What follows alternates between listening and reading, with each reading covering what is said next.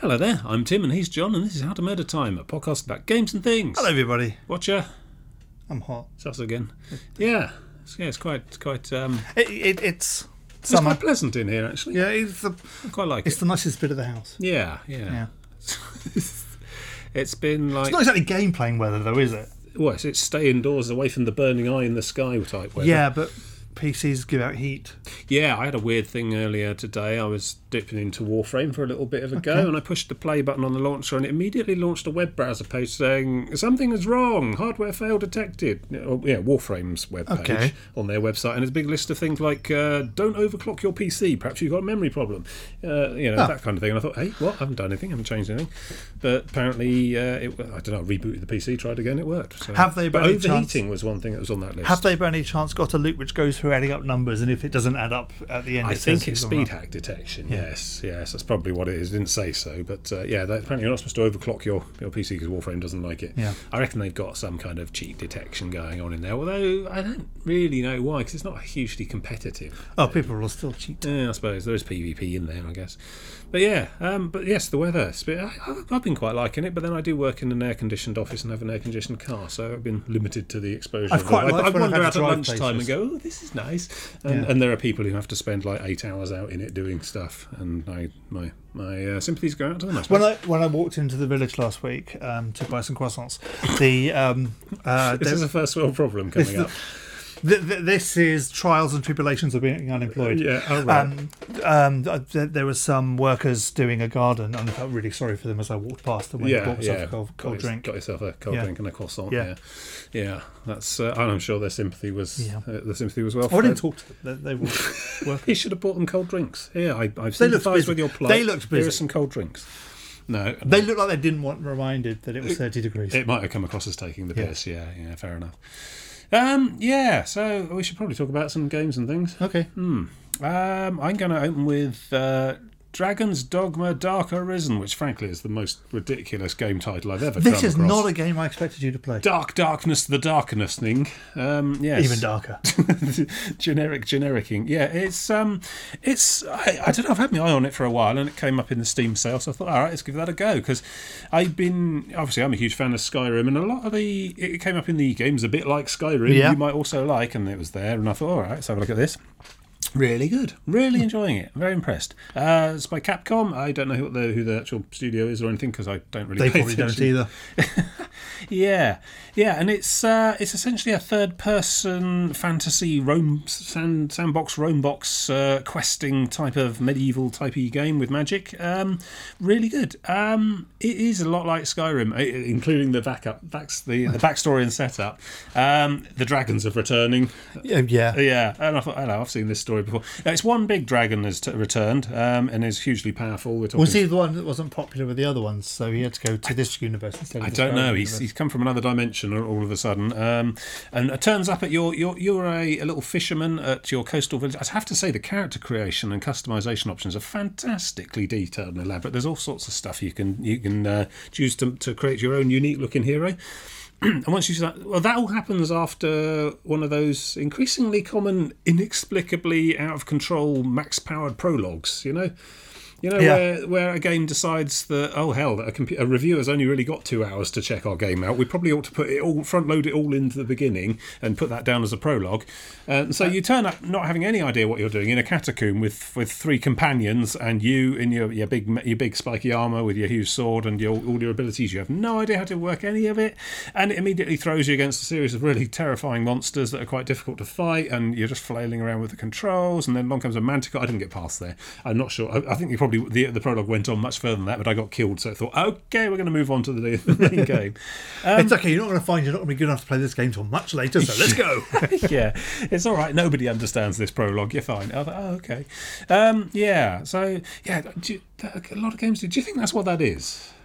It's partially that, and it's partially to keep people interested, reviewers. Because you see what you're going to become, rather than look, I have a rock and I can hit it against things to make. Yeah, I suppose so. Yeah, because most of these sorts of games where you're expected to put 60 to 100 hours of very long character progression in a massive roaming world and of quite a lengthy story to it, Obviously those take a while to get going. So I think there's a certain cynicism to that, in that a reviewer's going to play it for like half an hour and think, oh yeah, well, whatever, move on next, and give it like, the dreaded 7 out of 10 stars. Must try harder. I think reviewers get quite upset if you suggest they only played it for half an hour.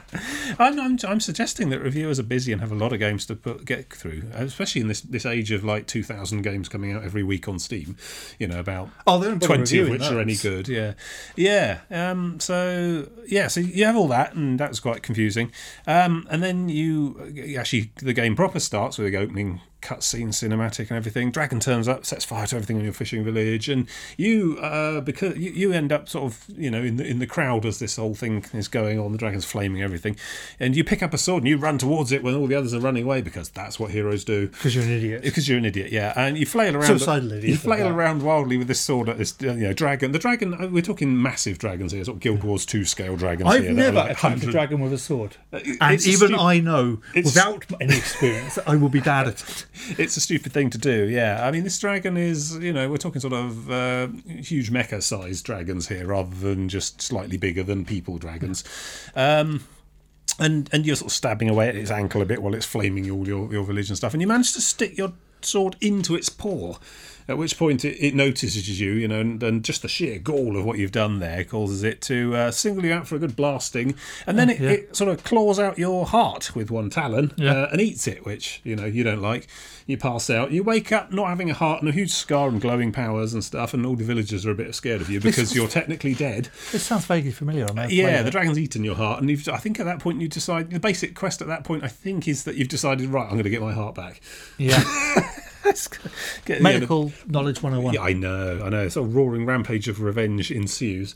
So shortly after that, you get a few little introductory quests around the village, helping them put stuff back together, put fires out, get medical supplies and so on. And it sort of settles down into a sort of quite familiar fetch questy type of pattern and so on.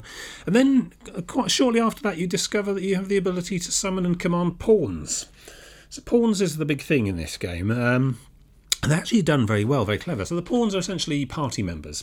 They're sort of interdimensional soulless warriors that respond to the call of the Arisen, of which what you are one of. And they come out of the mists, possibly from the same place the dragon came from. We don't know. That's perhaps a thing you find out later on. You come through this rift stone, and it sort of appears and drops to the ground. And immediately, you get one that's sort of predefined and comes and gives you a bit of exposition about it all. And then shortly after that, you get the ability to create your own pawn, your personal pawn who is loyal to you. And I have to admit, I'm continually chuckling at the use of pawn. The word pawn, using extensively pawn commander, pawn guild, etc. I look forward to seeing what the automatic subtitles on YouTube make of this. It's PAWN, as in chess piece. That's not going to help. That's not going to help, no. But yes, so you get to make one of these, which essentially is just the character creation again. When you create your character and the pawn, you get to choose from 3 different classes. There's like a striker, which is a sort of melee DPS dual dagger bow type person. There's defender, goalkeeper, fighter, who is sword and shield type, and mage, who gets the staff and magical powers, and from there you can cross into, I think there's 9 different classes in total that hybrid in and out of each of those. So half striker, half fighter becomes an assassin, and so on. So you've got different sets of abilities and things that go with it. So it sort of deviates away from Skyrim in that regard, in that Skyrim you sort of just take a bit of everything and become everything at the end, whereas you get a bit more closely defined classes as you go through. So your pawns can have these classes as well. So, if you picked a mage, you can set your pawn up as a kind of tanky character, so it gives you a bit of complementary overlap, which is nice. And so eventually you can have 4 of these. You can have 3 of these pawns on the go, creating a party of 4, including yourself. So one of them is your own personal pawn. That's always yours. That comes with you everywhere. Levels with you. You basically buy their skills as well as buying your own. So essentially, it's like a party of 2. One of them's you, and one of them's your little helper. The other 2 pawns is really interesting. What it does. So the game has an online component, and this is weird because it's not an online game in the sense that 4 players, 4 people can go and adventure together. What it is that your personal pawn, and I mean there are options in the settings to go into offline mode and just not do any of this, or also, but your personal pawn you can make available for other people to choose and recruit and take along in their game. Definitely played this game. Have you? Yeah. Okay. So so the two other pawns that you have in your party of 4 are pawns that other players have made and made available, and then you can summon them from the Rift. Basically, the whole set of search criteria is when you go into this Rift space, so you can say, right, I need a level 16 mage, I think, for the party, and you can search down the list, and you can search from friends as well. The default when I went into this Rift space, so you walk into this Rift space, which is sort of black with clouds around the edges and various figures walking out of the mist towards you, and they're potential pawns you can recruit. And the initial set was all people who were on my friends list in Steam. Yeah. The pawns that have been made by those. So that was quite interesting. Unfortunately, and the thing is, if you use somebody else's pawn, I think they gain knowledge and experience of areas and monster techniques and stuff. Each of the pawns has got like a 3-star rating in fighting wolves or ogres or adventuring in this particular region or doing this quest as well. So if your pawn has completed a quest, that pawn gains full knowledge of the quest, 3 stars that increment. Then, when someone else takes that pawn on that quest, and they haven't done it before, that pawn is giving them helpful advice about how to do the quest as you're playing through. The pawn chatter is really elaborate and constant and surprisingly insightful and useful as well. They're constantly talking away, chatting away at you, and they put so much voice work into this game just to create the dialogue for the pawns, because they almost everywhere you go and everything you do, the pawns are chirping up and giving you useful, insightful advice on how to fight wolves, or where the weaknesses on Cyclopses are, where we need to go to look at to sort this quest out. I mean, they almost sort of border on spoilerific to a point. The other people's pawns who have been on the quests before tend to become genuinely very helpful, and that's surprising. I mean, we're used to the sort of NPC back chats going on in these games. Skyrim's a good example. Lydia's constantly yammering away, but Lydia's only really got a sort of very limited set of stock phrases, and they're very generic. Yeah, then after a while you realise she's stopped talking. I wonder what's inside. Yeah, okay, fair enough. Whereas these pawns in Dragon's Dogma, they're constantly pointing out useful things relevant to very specific places and people and events as you're going through, and that's astonishing. Of course, the downside of that is there's only about 3 or 4 different voice sets for them. Yeah. So it's and one clever thing they've done to try and mix it up a bit is they pitch bended some of them. So so you've got one voice actress. One voice actress has done the whole set for one particular NPC set that you choose. You can choose from about 12 different voice sets, and then that same voice set exists and has just been raised by about 3 or 4, a certain amount of pitch and a bit higher. I mean, some of them sound like they're on helium at the high end of it as well. but it's just amazing. I want one that just sounds like it's auto-tuned. It's a really clever and intricate system as well. I mean, I wonder how much it really adds to gameplay as a whole, where you could just make do with Lydia like normal and, just some dumb NPCs who go and do the fighting. But they seem to build and develop useful tactics and techniques for dealing with each individual monsters on the ground as well. The combat is fantastic, I have to say. I suppose this whole game invites comparisons to Skyrim. It's a very similar kind of thing, but there's so many differences in implementation that it does start to stand out as its own thing. I mean, the combat, as I say, is much more. It's very console-y because I guess it's designed to go on. It works well enough on a mouse and keyboard. But you sort of you pick 3 different abilities to map to 3 different buttons, that sort of thing. Left mouse, right mouse, and E as the other one. But those would be your buttons on the console.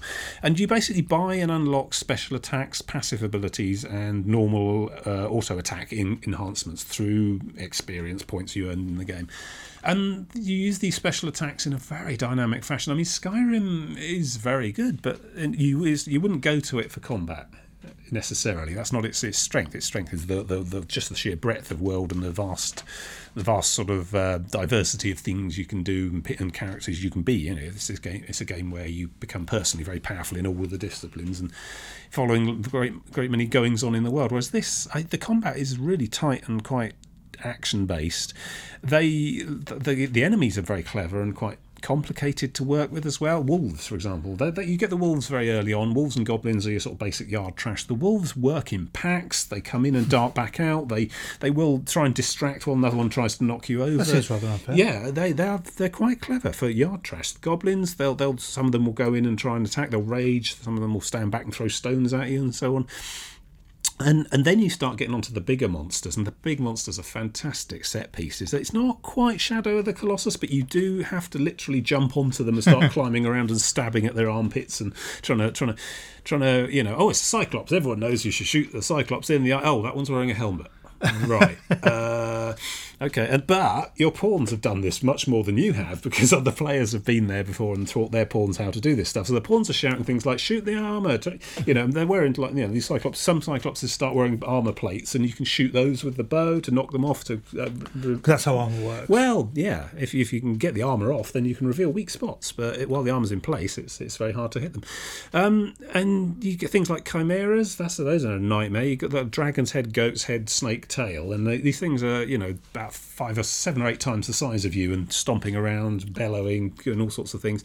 Harpies are a problem. They come in, they're aerial monsters. Obviously, they're flying, but they do a kind of a sort of charm attack as well. They sing as they come in, and if they circle enough and do the singing, then you start falling asleep, which is not helpful. And then they'll start grabbing you and picking you up, and you try and drop you from the heights, and you have to mash AD. I don't like that, to be honest. No. I don't like the mash to try and break free type mechanic. But again, your pawns, if you F1, 2 and 3 are sort of commands to the pawns will do their own thing, and they're pretty clever and they know what they're doing, but you can use F1 to go somewhere, F2's to come here, and I think F3's help. So if you mash help while you're being lifted off the ground and dropped from a height by harpies, your pawns will come in and start shooting the thing down, trying to grab you and so on. It's really intricate and fascinating. I think there's combo attacks as well. My sword and shield pawn tends to grab these hobgoblins into sort of half Nelsons so that I can just stab at them repeatedly. That kind of thing. There's certain attacks and combos of attacks that will chain off each other. You can help each other out to do combo attacks and so on. It's really surprisingly intricate. I don't think I've plumbed the entire depth of it at all. I'm level about 30, 40, or 35 or so already. It's got levels. You earn XP as you level up and as you do quests and so on. And monsters will drop rift crystals, which you can pick up. So the pawn thing's interesting in that you have to pay this currency to recruit pawns. Yeah. But the base cost is 0 if the pawns are your level. Okay. See, this is the interesting thing, because obviously my pawn level's with me, and my pawn's now level 35 or something. And if I make it available for other people to use, which is fine, that might not be the level they are. So if they come into the rift space at level 15 and see the pawn that's level 35, to recruit that, you'd have to pay a huge amount of these rift currency. Yeah. And I think I saw a level 100 and something pawn just come wandering through, because sometimes it populates the rift space randomly. And to hire that, I think I'd have needed about 1.5 million rift currency or something. Okay. So they've thought of sort of power leveling via massively over leveled pawns and put some kind of mechanism in to balance it, and it seems to work quite well. I don't know if you get paid rift currency to take lower level pawns. I haven't tried that. So essentially, you're earning currency to help level someone else's pawn. I don't know what happens once you've finished with the pawn. You send them away, because the thing is, these pawns do not the support. They're called support pawns. Yeah. So you've got your own pawn that levels with you and earns XP with you, same skills as you, and so on.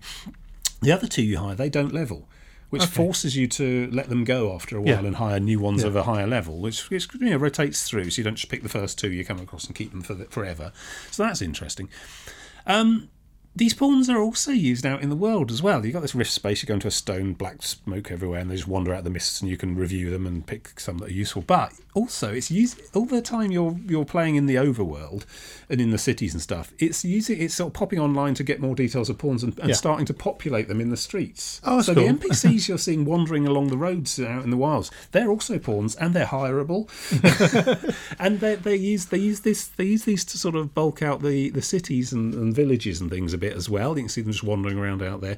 I mean, they're wildly variable, to be honest, and I haven't found it useful to just wander up to a random pawn in the street and hire them on, because too often they're the wrong kind of class for what I need, or they're the wrong level or whatever. But it's a really intricate system. They could have just gone with some sort of pseudo randomization to generate NPCs out of thin air, or let's just plumb the vast array of what people have come up with. And it's quite fascinating seeing it. It's almost it's not quite the same as an MMO, in the sense that in an MMO you'd have hundreds of actual players wandering around doing stuff, but it's sort of an MMO by one step removed, which is a really fascinating concept that I've just not seen done anything like this anywhere else. It's interesting. So you've got your main story, which involves you sort of the hero's rise to power, helping various people along the way, and eventually reaching the capital. The cities and the landscape are fantastic. There's one major city that's all sort of cobbled streets and tall, narrow Tudor style houses and a big castle at the back and so on. The outside in the wilderness it's a pretty vast landscape as well. It takes time to get from place to place. You've got these teleport crystals you can use at strategic places to save locations that you can then teleport back to when you like in future. But it's got that real open world feel to it that is something I thought was pretty unique to the Bethesda games, to be honest. Most people when they make this kind of game, they just don't make that kind of vast roam box. They'll keep it quite. I can give you a small list of games. There's some out there that I've not gotten to. I know Witcher 3 probably is one I ought to. You need to. I know. I'll get. Don't have to finish 2. But this is a really sort of absorbing adventure roam box as well. There's crafting. I mean, there's just stuff everywhere that you find lying around: herbs, bits of bone, trophies taken from dead monsters, and they're all combinable in the UI to create consumables. Potions to remove this, that, and the other debuff or heal or whatever, and the equipment that you buy all comes with 3 stars of upgrade that you can. So it's not this sort of crazy replacing your loot after every fight type loot system. You'll keep the same gear for a fair while, and then eventually unlock a merchant who's got the slightly better ones. But those items that you're buying and using will also can be improved, enhanced with bits specific list of stuff.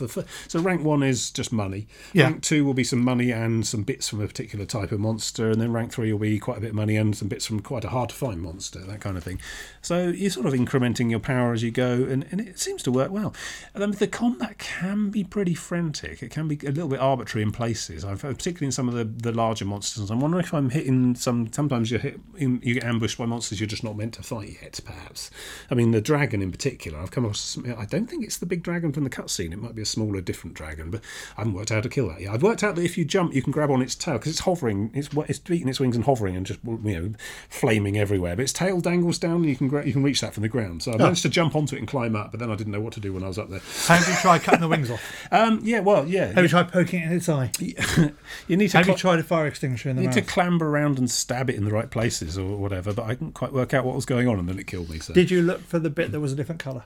It's not that subtle. It's subtle. It's subtler than that. Yeah, I don't know. I mean, I presume, and I haven't had much helpful advice from my pawns on it either. Presumably, they haven't really encountered this. No one else has been dumb enough to try. Well, I tend to go around that one, yeah. But it's quite fascinating. It really is a sort of puzzle fight thing most of the way through. Most creatures, okay, wolves aren't. You don't need to know much clever stuff to deal with wolves. Just wail on them. But the way they sort of dart in and work as packs is a bit of a challenge. But stuff like these saurians, there's like these reptile or humanoid monsters with big spears, and they're basically utterly more or less immune to everything from the front. But if you can get around the back and cut their tails off, they don't like that. The tail's the weak spot, and the pawns are shouting, "Sever its tail!" And so you go around the back, chop the tail off, and suddenly they'll start freaking out. Do they wear armour? No, but they're just really tough on the front. So yeah, it's you learn different ways to deal with different opponents as you go through. It's quite a fascinating thing. Really enjoying it, and I'm sufficient. I mean, the plots, like I've heard criticisms that the plot's a bit generic, not terribly interesting, and in the end, those are probably valid, but it doesn't really matter. It's a fascinating game on a moment-to-moment basis that I'm quite happy enough to bemusedly follow on with this obvious "you are the chosen one, you must deal with the big threat to the world that's a dragon" type thing. Perhaps it will surprise me as it goes along. I mean, there's talk of a cult as well that are sort of messing things up, a cult of humans that you have to try and thwart and deal with as well. But on the whole, it is you signing up to help the Duke deal with the big dragon. It's just really fascinating, and it sort of provides, in the same way Skyrim does, that you can sort of fire it up and go, right, what am I going to do today? Rather than many of these sorts of games where you log in and you go, right, now I must follow the quest tracker. Yes. Yeah, there's all sorts of things going on, lots of different side quests and interesting things happening here, there, and everywhere.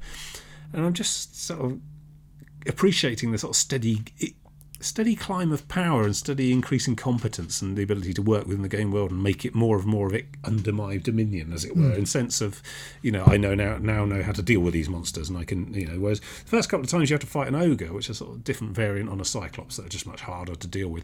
They're clever. For example, you climb on the back and start stabbing away at the back of the neck. They just jump on their back, crunch out, bounce, you bounce off. They start. They do counter your countering attacks. It's an interesting game. I'm really surprised. I guess I don't know. Is there Far Eastern import? I think it might have been. Has a hint of a translation about it, but it's a very good translation. I've got a vague hint that something along those lines. Yes. Not that it particularly matters. It's really good. No. I like it. So there you go. Dragon's Dogma: Dark Arisen, which is, it could do with a better title, I think. Most games could. Apart from that, it's very good. Yeah. It's down as overwhelmingly positive on Steam. Ooh. So obviously, there you go. I think it's developed by someone quite famous. Yeah, I don't know. I should probably look into Yeah, that yeah. stuff. My memory is. But it had that sort of generic-y sound to the title. I'd always just glossed over it prior to, Yeah. you know, while I was looking through games. I thought, I'll give it a go. It's on sale, and it turned out to be really very good. I recommend it highly. So, over to you. I'm going to talk about a game. You've just talked about a game with the worst name ever. I'm going to talk about a game with the best name ever. Go on then, hit me. Called I Fair Lady. Right. Okay. This is, you remember Yorkshire Gubbins? Yes. The point-and-click adventure pixel art. Mm-hmm. This is the woman behind that entry into a game jam, which was a 2-week game jam. Okay. So entire game's written in 2 weeks. So it is a point-and-click adventure. Yeah. It's using the same engine as before. It reuses a lot of the graphics from before, but it adds something new to the mix. Is that cheating? No. If you rock up to the game jam with an engine you've already made for something else previously. That's actually allowed. All right. But it adds something new to the mix. Can you guess what this new thing is? Don't know. It's a musical. Because that's what the genre needs. You got a 2-week deadline to make a game jam thing. You make it into a musical. There's something slightly insane about that. I don't know if I've ever come across a computer game that was a musical before. There's got to have been some, surely. There have been musical games, Guitar Hero and such. Could we count Brutal Legend? No, not really. I mean, the rock battles are an RTS fight, but there's not actually singing going on. It's notionally a sort of rock concert, but there's no actual rock music going on a stage anywhere. I mean, this is a small half-an-hour game. Yep. Point and click. So you're basically needing to find a bunch of things to get past a puzzle. Yeah. The usual. Rubber chicken with a pulley in the middle. Yeah. Yeah. And as you wander around, the robots have declared that it's set in Yorkshire. 100% accurate Yorkshire. So the robots have declared that today is compulsory singing day. So everyone has to sing, and you get a 20p fine if you don't. Okay. Wow. Okay. Yeah. Harsh. Yeah, for Yorkshire, yes. And so Steggy, the heroine, doesn't like this. Right. She doesn't like singing and doesn't think everyone should be having fun that way. Is this the plot from We Will Rock You? I don't actually know. Anyway. Yeah. And so she decides that she needs to enter a singing competition to meet the person in charge so that she can stop him. Right. And so you basically have to find a way to enter a singing competition and win said singing competition while being able to dance. And you have to win this to meet the guy so you can make him stop. Okay. Straightforward so far. Yes. And there's no moon logic. There's absolutely no moon logic. Okay. You need to be able to dance. I'll give a small spoiler here. You need to be able to dance. There's a ferret. Right. Obvious. Fair enough. It's really good. It's really amusing. It's really funny. It's very, very short, but 2 weeks. Oh, it's free as well. And it's going to go into Yorkshire Gubbins as a free chapter in that. Okay. And it's really good and really fun, really entertaining. And I really like that something like this exists. Because what can be done in a fortnight. Yeah, the mere audacity. Was this just her, just her, or has she got a small team working on this? Oh, just her doing the development. Okay. She's got voice actors, right? And she got them to do the singing for most of it, but she did some. Yeah. But yeah, she wrote all the music, most of the music. In 2 weeks. Instrumented it. Astonishing. When you see these massive AAA jobbers taking 5 years and 250 people. Well, you work in software as a general industry. I have known to dabble. And you would agree that I work in QA. I work against software. You agree that I would imagine that the productivity of a team is inversely proportionate to its size. That can be the case. Yeah. Put 100 people on a problem, and you'll get a lot less done than if you gave it to 2 people and told them to do it over the weekend. Yeah, I think possibly. Yeah, it's really, really good. It's really funny. The music isn't bad at all. In fact, it's quite good. It's got the usual Yorkshire Gubbins robots and people, and the cast is quite a lot the same as New People. Which makes sense if you've just got 2 weeks to. And the music's not all of the same style either. Yeah, okay. Yeah, it's really good. Cool. I really liked it. So this Game Jam thing, is there a website for that? A place we can look at the other? Undoubtedly. Exercise for the viewer. Yeah. Right, good. Google it. Yeah. Look for I Fair Lady. There are no new questions. It won, so yeah. Yeah. Fair enough. You're kind of thrown to do research. Well, if that one, then perhaps the others are not of such a high quality. Yeah. Some of us had to play a game between finishing the Grand Prix being on and you coming over half an hour later, and it fit perfectly. Your dedication to the show is as high as ever. I just did play that. Do you want me to talk about a thing then? You can talk about it. Okay, I'm going to do a what we're not playing segment. Yay! He's the best guy. Sort of hypothetical. No, it's a sort of post-mortem thing, really. I mean, so yeah, we've had quite a few static groups on the go, and it feels like a season of change. It feels like a season of The Witch. Well, it's a season of people going out and living lives and doing important things. Long that aren't walks in gaming. the field, watching Summer, as we call it. watching the crops slowly turn from green to golden. Yes, contemplating Birds the of deeper prey things. circling overhead, Anyway. thinking, "Is that vulture? One thing. Have I gone too far without water? Am I going to make it?" You don't really do outdoors. do I you? am doing an awful lot outdoors. It's fantastic. okay. As you can tell by my brilliant tan. Is that what that is? Yeah. Right. So we're not playing Secret World Legends on the Monday. I think it's just scheduling. Lots of people busy. I didn't get past Egypt again. I'm never going to see Transylvania in that game, and I got a feeling this is probably my last go. Yeah. I just can't be bothered starting Secret World Legends You're again. not going to go back to it after they relaunch it as a battle royale. God. Fun. So Secret World Legends, I think Secret World Legends was a good idea and much needed implementation, but I think possibly, certainly from my own perspective, it's just too late. Yeah. I've just worn myself. I think if you'd never played Secret World before and came at it with Secret World Legends, you're probably going to get more out of it than if you'd have joined it in the first place back in the day. I think in terms I of got very little out of it when I joined it back in the day. a new player experience and just a coherent, solid game that presents itself as a useful thing start to finish, it's probably in a much better place than it was when it launched, which was a much more obtuse kind of thing. I mean, I get that it's meant to be a sort of some degree of puzzle-based search things on the internet ARG type thing, but that's for the investigation missions, not basic gameplay, which it often tended to be in the first place. Yeah. So the Secret World legendsness of it all has really helped. It dumbed it down, but it's a game I thought that did need dumbing down, frankly. We got to where we got much quicker than in previous goes, but I must have blasted through Solomon Island about 4 or 5 times in the past now, and I don't think I've got the stomach to face it again. No. Ever. So I'm not sure I'm ever going to try Secret World again. It's just... Is it possible to design a game where, even though you really want to replay it, and it avoids the problem of even though you want to replay it, you can't get past that first bit. Mass Effect being the one that's major for me. Well, I think any game that any lengthy story-based game that you play again and again and again, each time you play it, the early parts get more and more tedious. Not through anything it is or isn't. It's because of your own memories and expectations Do of the it. early parts need to be more open world and less linear? Well, in that case, yes. Well, perhaps. But And do they need more hobbits delivering pies? if you do that, then you have to sacrifice story, and story does not generally bear repetition much. I mean, everyone's got novels that they enjoy rereading, certainly, but you don't get the same kind of awestruck gripping page turning going on for second and subsequent goes through it because spoilers, So the more story based and the more narrative your game journey, the less I think it stands up to repetition, which is fine if the basic gameplay is the nuts and bolts of moment to moment pressing the buttons to do stuff is fun and engaging, and I don't think Secret World really holds up in that regard. It is very MMO combat. As I said, the Legends side of it has made it better, made it more coherent. You've got some idea of what level the opponent you're facing is and whether you ought to be able to beat it or not.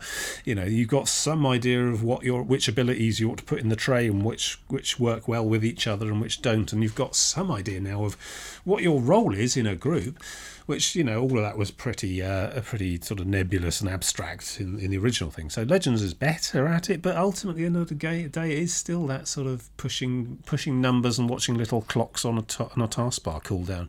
I mean, just contrasting it to Dragon's Dogma, for example. Dragon's Dogma is full-on action combat with, proper... you're standing in the right place, using abilities and combos to fight, and there's no watching a clock to cool down, and there's no stamina bar. Well, there is a stamina bar, actually, but that's part of the gameplay. You can't just constantly charge. You choose what to use and when. But there's something about that kind of MMO gameplay which hasn't really changed since EverQuest. I mean, I would, obviously text MUDs didn't have that kind of combat. I don't know what they did for combat. Maybe there's some rudimentary dice roll combat going on there. What you had to do is you had to type in a lengthy description of what you were going to do. It was passed by the server, and then it gave back a lengthy description. Well, maybe. I mean, that's not entirely true. Yeah, but most EverQuest style MMOs, from EverQuest running all the way up to today, they'll have a little combat window as well. Yeah. So you got your chat window with people typing and stuff. Then there's, there might be a guild chat window or whatever, but there'll be a tab on the little chat window which is combat, and you click that, and there is just so and so has hit such and such for this many points of damage, and blah blah blah blah blah. And essentially, underneath all of it, it is dice rolls. You can do what you like with number keys and little cooldown clocks and jumping about. And some games, Age of Conan, for example, has positional shields, and if you hit it on the left side, you do a left swipe, then and it's got the two shields, it does damage reduction.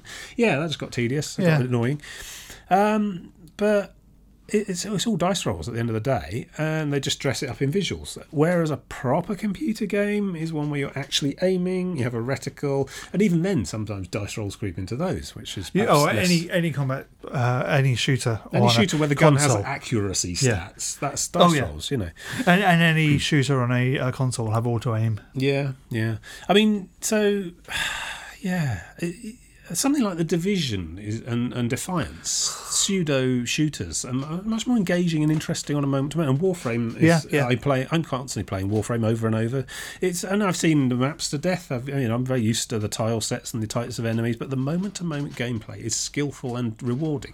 Whereas just Secret World Legends, it doesn't really seem to have come on much from the original EverQuest style of push the button, watch the clock, push the button, watch the clock, and eventually it dies or you die, depending on which button you've pressed. I mean, and it's, I don't know, Secret World, the Legends part of it has mapped some of those abilities onto left and right mouse in a bid to try and create a more actiony feel of experience, but ultimately I'm sure it's still doing dice rolls behind the scenes. Yeah, undoubtedly. And it is all to do with where you're stood and watching the clocks.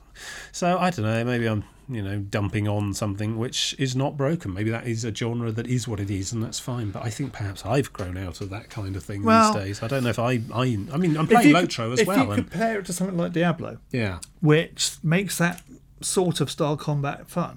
Yeah, it's clicks per minute. Well, the thing with Diablo is that you don't have little clocks cooling down, I don't think. I mean, some of the special abilities perhaps, but the basic attack is you will attack as fast as you can click, which at least keeps the feedback loop tight and keeps you involved. That's the problem. The MMO design came from it being a client-server thing in a day where you were on dial-up.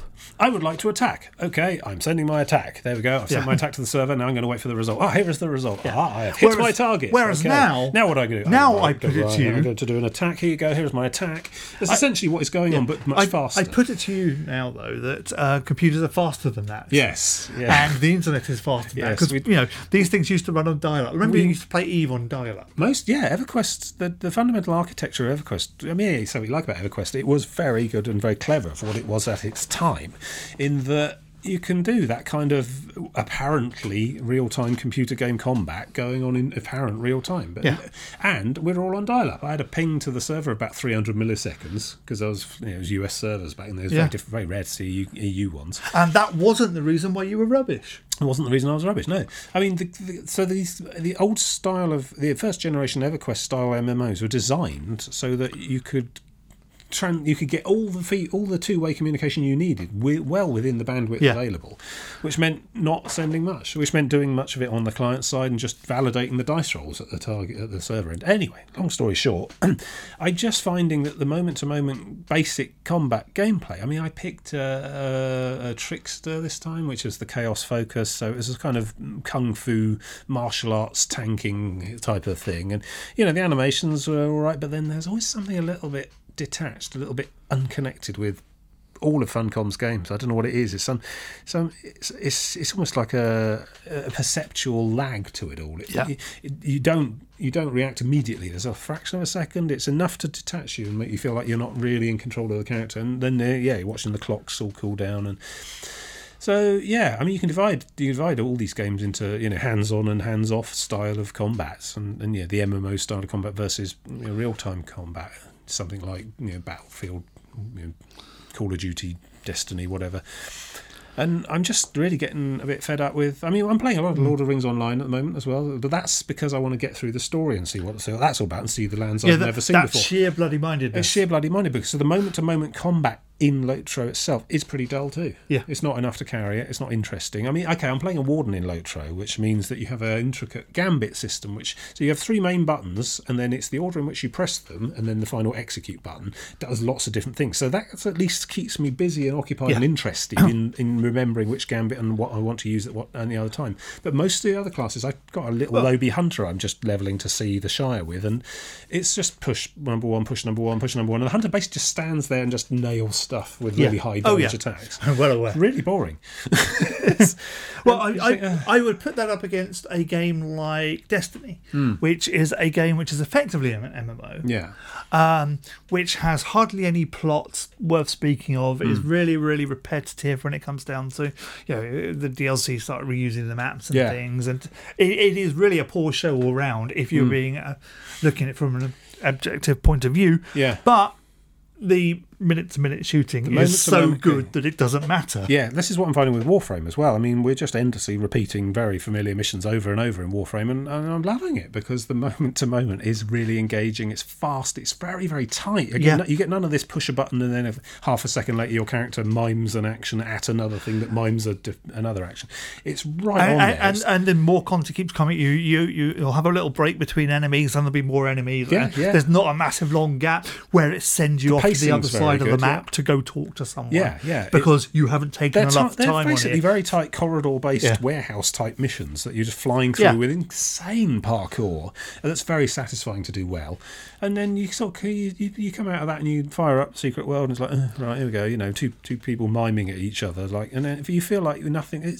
Secret World Legends is like 2 years now, a year. I think they've had their year anniversary. That's the Legends bit. Secret World itself's like 5 or 6 years old, and I think was it Anarchy Online's got 14-year anniversary? Yeah, like that. And you're just thinking we've not really. Secret World Legends and Anarchy Online. I actually did download and had a quick look at Anarchy Online and got totally bored with that. But you don't. The visuals have improved, but just I don't know. You just think we haven't really moved on that far, have we? No. Well, that's and then drop into something like Warframe. To be honest, the MMO has not really progressed that much. We seem to be moving away into hybrid forms. I think. I don't know. I think the MMO failed, and what we're getting now is people taking the ideas from MMOs and putting it into other things, and I think that's a good thing because we will go back eventually, and somebody will come up with a fantastic new idea. I can't really think of any big-profile MMOs coming down the pipe, to be honest. I mean, Star Citizen, yes, okay. Oh, I downloaded that. Well, we should have a segment on that, I think. But no, anyway. I downloaded it. Good. I downloaded it, and then they did a massive patch an hour or two after. But there's all these Kickstarter things and all these little, sort of vanity-funded things. Isn't there a Camelot something coming out? Yeah, Camelot Unchained's betaing now, or very soon, and that's essentially a remake of Dark Age of Camelot, which was very popular and well received in its time, but is another sort of 15 to 20-year-old MMO. Yeah, you can't ever feel the boat on that one has been well and truly missed. Well, it's not that. No. This is it. We're in the age of Kickstart artisanal MMO retro experiences that people of a certain age like me will put down, way more money than a normal custom would, just to be able to recapture that lost youth, but with perhaps modern graphics and modern, technological sides of things. And perhaps that's where it is. Perhaps that's where it should be. Perhaps that's fine. If people want, people who want to keep these niche hobbies going out of their own pocket, then that's what we'll get. That's what we'll see, and that's fine. But I don't know. Anyway, so Secret World Legends, I this really was my last chance to try and see all that game, and I'm just not going to see it anymore. And the problem is, it's absolutely it. The moment-to-moment gameplay and the skill system and the game itself, as a game, it's pretty average. Yeah. Average going on poor.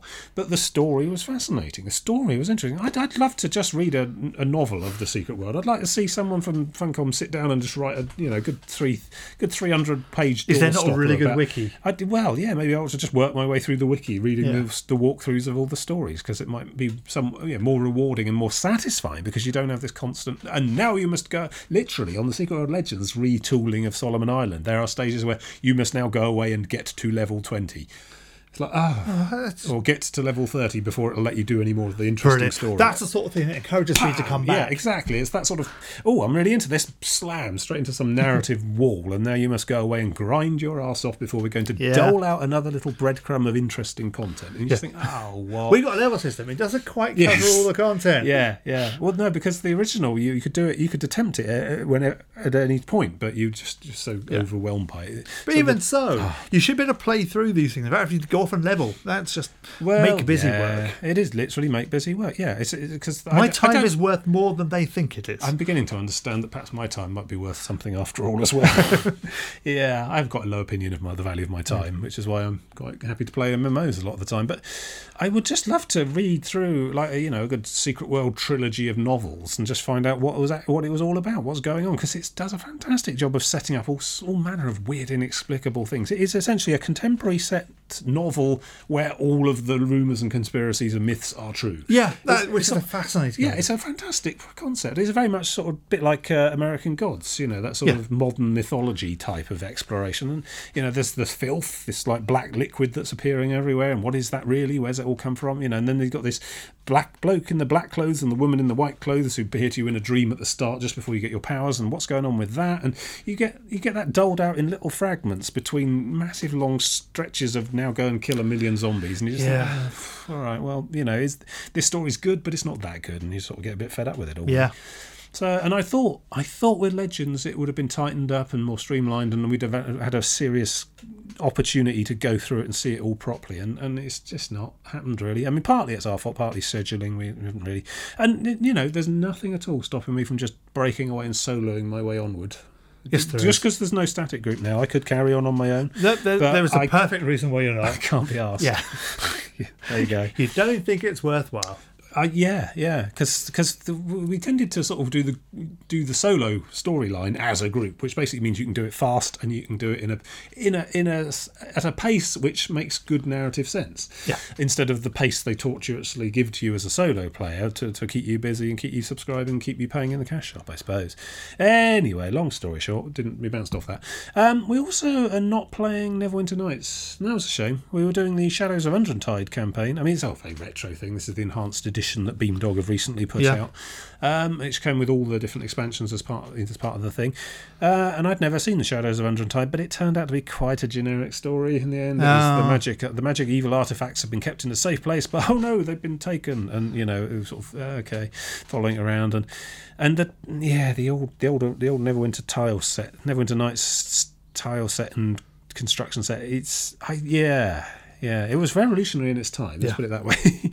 Because prior to Neverwinter Nights, it was all 2D sprites, Baldur's Gate engine stuff. So, but I don't know. Even as a retro experience, it does show its age. It's very laggy, and it doesn't do multiplayer very well at all. Yeah, that's the problem with games of that age. Well, Neverwinter Nights in particular is very, very laggy, because what they do is it's a client server thing, even with a solo player. And so when you click on a place to move, and it will send, all right, I'm going to move here now, here you go. Right, and you sit there and you wait for it. Oh, I've moved over there, have I? And your character sort of lags their way, drifts their way across. It's really hands off. It's the opposite of tight. In terms of, click, immediate feedback response type loop. And then what's further complicated is that if you've got 4 or 5 players actually in the world all at the same time, and they all click in the same place, and then you write one down and post it, and then it goes, oh no, hang on, no, oh, he's moved there, so they can't both be in the same place. Oh, we'll put you over there. So your characters like they're all sort of ping-ponging around and sort of blocking each other and trying to. And the pathfinding's atrocious because it's a tile-based thing. Yeah. So now that should make it easier. Well, I don't know. It really should make it easier. It must. You must. I never designed a level in Neverwinter Nights. Presumably, you create the level and then it will process it to create pathing, but maybe it doesn't. Maybe it has some really, really generic thing that just doesn't work very well. I'd guess it would put down nodes at the major points, then you start to move you around between it. I don't know, but it can't really cope very elegantly with collision problems with multiple players all trying to do the same thing in the same space. It's just you get blocked all over the place, and the obvious solution of just make the people. Well, the combat also is very paff, you're dead type. It's quite extreme. Because it's using Dungeons and Dragons rule sets, which tend to do that. It's a system that tends to allow for insta-killed wizards with one arrow. And the online D&D or the D&D games the computer ones, lacking that whole. Well, if you DM deciding now, actually, if I kill everyone the first round of the first combat of this adventure, that's a bad thing. So I'm going to fudge this. You lie a bit. You can, exactly. You want to keep the game interesting and fun. You don't want your entire party wiped out through the. As much as I like to joke about the idea that the DM's job is to kill the first player, as an example, the DM's job is actually to find ways to stop the players from dying. Well, you shouldn't be afraid of punishing idiocy necessarily, but just general day to day. Oh God, they've rolled 15 ones in a row. That can't be good. No, we'll lie about some of those maybe. Yeah. But also there's a particular problem with if you religiously implement rules as written from a pen and paper based game with dice and pizza and Cheetos and sitting around a table into a computer game. The computer is going to implement those utterly ruthlessly and with huge speed as well, which means that a combat that's getting a bit out of hand in a pen and paper game just suddenly goes woof. It just disappears. You're gone straight away. Yeah, you're gone straight away when a computer does all those numbers for you. There's no sort of time to think about what you're going to do next between each dice roll. It's oh my god, oh god, we're all dead, because the computer will just go roll, boom, boom, boom, boom. When it's controlling its monsters. And so for Neverwinter Nights, you have to. It's not a question of it's got a pause function. That's nice. I can go to the loo or I can get a drink. No, you have to use the pause constantly during every fight, literally second by second. As soon as you've issued a command, push pause now, have a think. And with 4 or 5 people all trying to do that at the same time, sharing the pause button. The problem is that D&D was inherently turn-based. Yes. And the game is not. Neverwinter Nights is real time, exactly. And so just taking the rule sets vertebrum across is not the best decision. Yeah, exactly. Which is why, most decent computer role-playing games come up with their own system and implement real time from the go. Or they are a turn-based thing with a grid and you move your people, right now your turn. And I've seen some quite good modern sort of indie type computer role-playing games which are grid-based and turn-based. You move your characters, they have a certain number of action points and so on, and that's a good way to implement it. But trying to implement exactly pen and paper game into a real-time computer game, and it just the sudden increase in speed on the GM's part is utterly brutal and ruthless. So Neverwinter Nights was good in its day and the best of what we had at the time, but I think nowadays I don't think it works very well. And we had an unfortunate scheduling slot as well. Sunday afternoon, people are busy and going places and doing stuff, so we couldn't really get everyone together at the same time. And again, there's nothing stopping me soloing Onward, but actually there is, because Teppo got all the save files. That's the other problem with Neverwinter Nights: no server. One player is the server, so if that player can't turn up, no play, because they've got all the save games. You can sort of put it in a Dropbox somewhere and have someone else load it up, maybe, but we never really sorted it all out. Then you've got versioning issues. It's a lot of faff, frankly, when there are better tools for that available, which is most MMOs these days. Better tools, better games. Yeah, exactly. So those are what we're not playing. We're still playing Warframe a lot. I can't see us stopping on that. We're getting into the new stuff. There's a whole big new story-based update, the Sacrifice. It's the new stuff. It's all quite fascinating. It's difficult to talk about the story in Warframe without spoilering it all magnificently, because there's some fantastic moments in there that I really did appreciate and enjoy. And I'm imagining this latest big expansion, which is a very story-focused one, probably has some similar stuff as well. But still going with that. Still going with Lotro, still going with Pathfinder. But apart from that, I don't know where we're going next. I might just, take some time for yourself. Yeah, well, might not suggest we should all immediately leap into enjoy a new the summer. Thing. I imagine new static group projects will come up in time, but for the moment, I'm quite content just to coast with what we have. Maybe pick up a few more single player games so I can talk about on the show. Anyway, anything else? I discovered a game. Oh, what? Go on then. I literally discovered it in a box when I was going through some stuff. Star Trek Armada 1. Oh, that sounds vaguely familiar. Yes, it's the top-down RTS-y Star Trek games. Yeah. Now, these things are, one, incredibly out of print, because Activision don't have the Star Trek license anymore, so they can't go up on GOG or anywhere. Oh. So, having a copy on CD or finding a copy somewhere else, which is also you see some Star Trek stuff on GOG, the old 25th anniversary. That goes way point back. And click adventure. Is that before the? Oh yeah, you see, at the moment you can't have EA have got the license for Star Trek, so they're not going to let Activision release anything because no, they haven't. Who's got the license for Star Trek? I don't know. Can't remember. Anyway, someone's got it, but Because there was the most recent Star Trek thing I remember was the Bridge Commander VR thing, wasn't it? Yeah, the Bridge Crew, Bridge Team that? one. I don't know who that was, but yeah. Anyway, yeah, but it's still a marketable property. Then Activision aren't allowed to release it because they don't have the license, so they're not allowed to make money off it, not allowed to sell it. So what you're going to do? Give it away. You can't do that either because you don't have the license to do it. It's not yours. It does not belong to you. So I found the CD, but enterprising people out there may I could possibly find a copy. Clever. And the important thing is you download the 1.2 patch, then the 1.3 patch, which I don't think is actually an official patch, and then you download this guy's other patch, which he's put up on GitHub. And what that does is corrects the calls to the Direct 3D initialization code, which stops it running on Windows 10. Then you spend a good hour faffing around trying to get the whole damn thing to work in a proper resolution. The joys of abandonware. Yeah. And then eventually you've got it running in 1440p full graphics. You must really want to play this. That's a lot of effort. Or did the technical challenge of getting it going was the game itself for you? Sunk cost fallacy. Well, I thoroughly support that outlook. I mean, I buy games for life. I don't just rent them for a year. I now have it working almost flawlessly, and I'm very, very happy. Excellent. And I've been playing it, and game design's changed. You've remembered how bad it is. It's harsh. It's not bad. It's good. Okay. It's just harsh. You can go from games were more difficult. You can go from winning a mission to this mission is now completely lost. Game over. Yeah. In a couple of seconds. So basically, if you don't know what it is, because Get Good. It's a game where you have various ships from the Star Trek world, universe, and you also have base building. So you build a star base, you build a gathering thing, you build a shipyard to make more things, and you often send them off little fleets to go fight people on these 2D maps. And then there's nebulas you can hide in, and asteroid fields you can fly around. Sounds quite elaborate. Occasionally there'll be an abandoned ship you can take over by sending people over using your transporter, which is a fantastic bit of technology which you may not know about. And and actually the game does really still stand up. It's a bit simplistic because it's always the same sort of thing. Yeah. But what I was really craving a bit of the old school RTS game because I've been playing some of the more recent ones. The stuff that we get given nowadays, and they don't scratch that itch anymore. Are there recent RTSs? Dawn of Wars and yeah. I still get them now and then. Even Star Wars, whatever its name, thingy Blizzard one. StarCraft.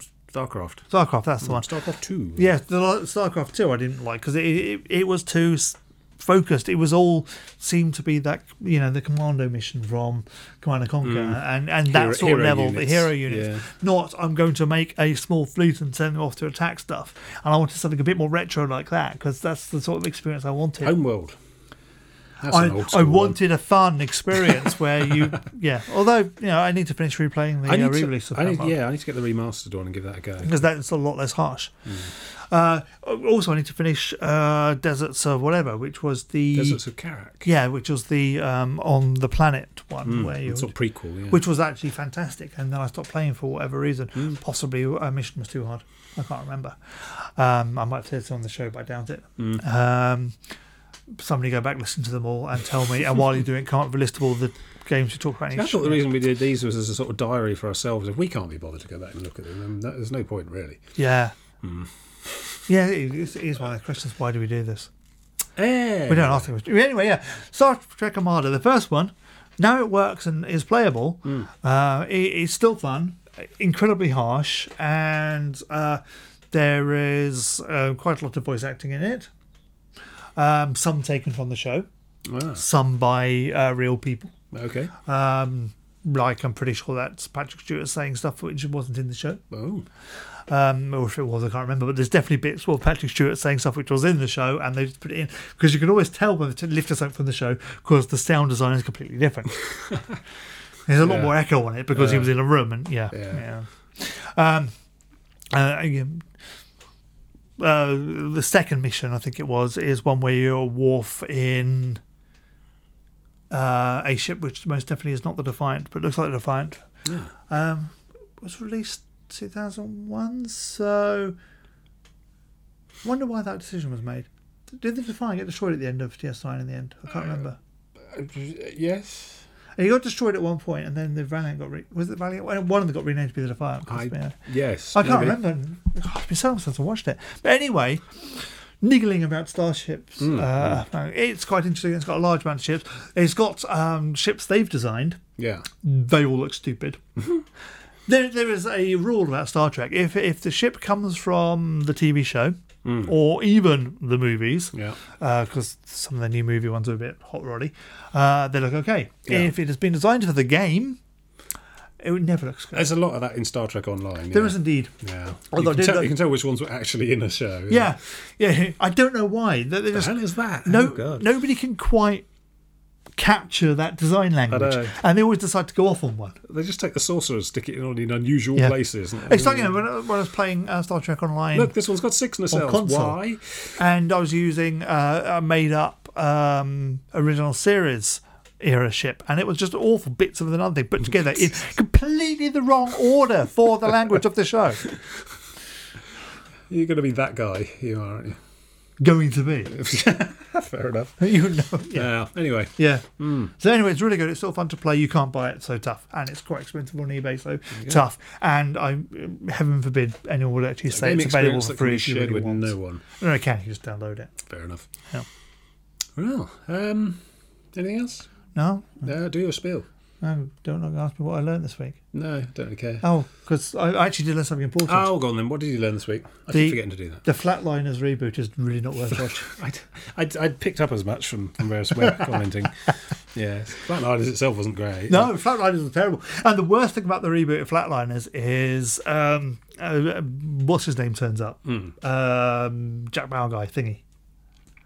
Oh, I've forgotten his name. Anyway, he turns up in it, and you think, oh, it's going to tie back to the original film because it's going to be fantastic because he's in it. And no, it's a different character. Okay. Just somebody from the original film, different character. I've learnt that my new boots are great. I got new, they made for new walking? hiking boots. They are made for walking. I took them up to the Brecon Beacons, went up the top and came back. No video, just a day out like a normal person. And yeah, they're fantastic. I was worried because I thought, oh, they're brand new. I better break them in because I'm going to be wearing them for the September Coast Path thing. And I thought, oh, I'm going to be just torn up blisters because they're new and stuff. No, fine. No problem. I haven't had to break in walking boots for a long time. Breaking in boots is probably... It's back when they were hard leather. Yeah, well, these are hard leather. I mean, that's not, like mesh and stuff. It's proper boots. Well, yeah, it's like, I think I just got the right size. Breaking in is when you bought the wrong size and you have to mould your feet painfully to fit the boots. But no, these are good, so we'll all go for future hiking. That's cool. It was a nice day out as well. Yeah. Enjoyed that. Yeah, so now do your spiel. You can go along to howaboutatime.com, see stuff, go to YouTube, try and see stuff. If you want to listen to the audio version of this, like most people do, you can go along to howaboutatime.com and look at all the podcast archives. If you want to consider looking at the video, because no one does, you can go along and look at the video stuff on YouTube. Or don't. Or don't. It's fine. So with that, we'll see you next time. Goodbye.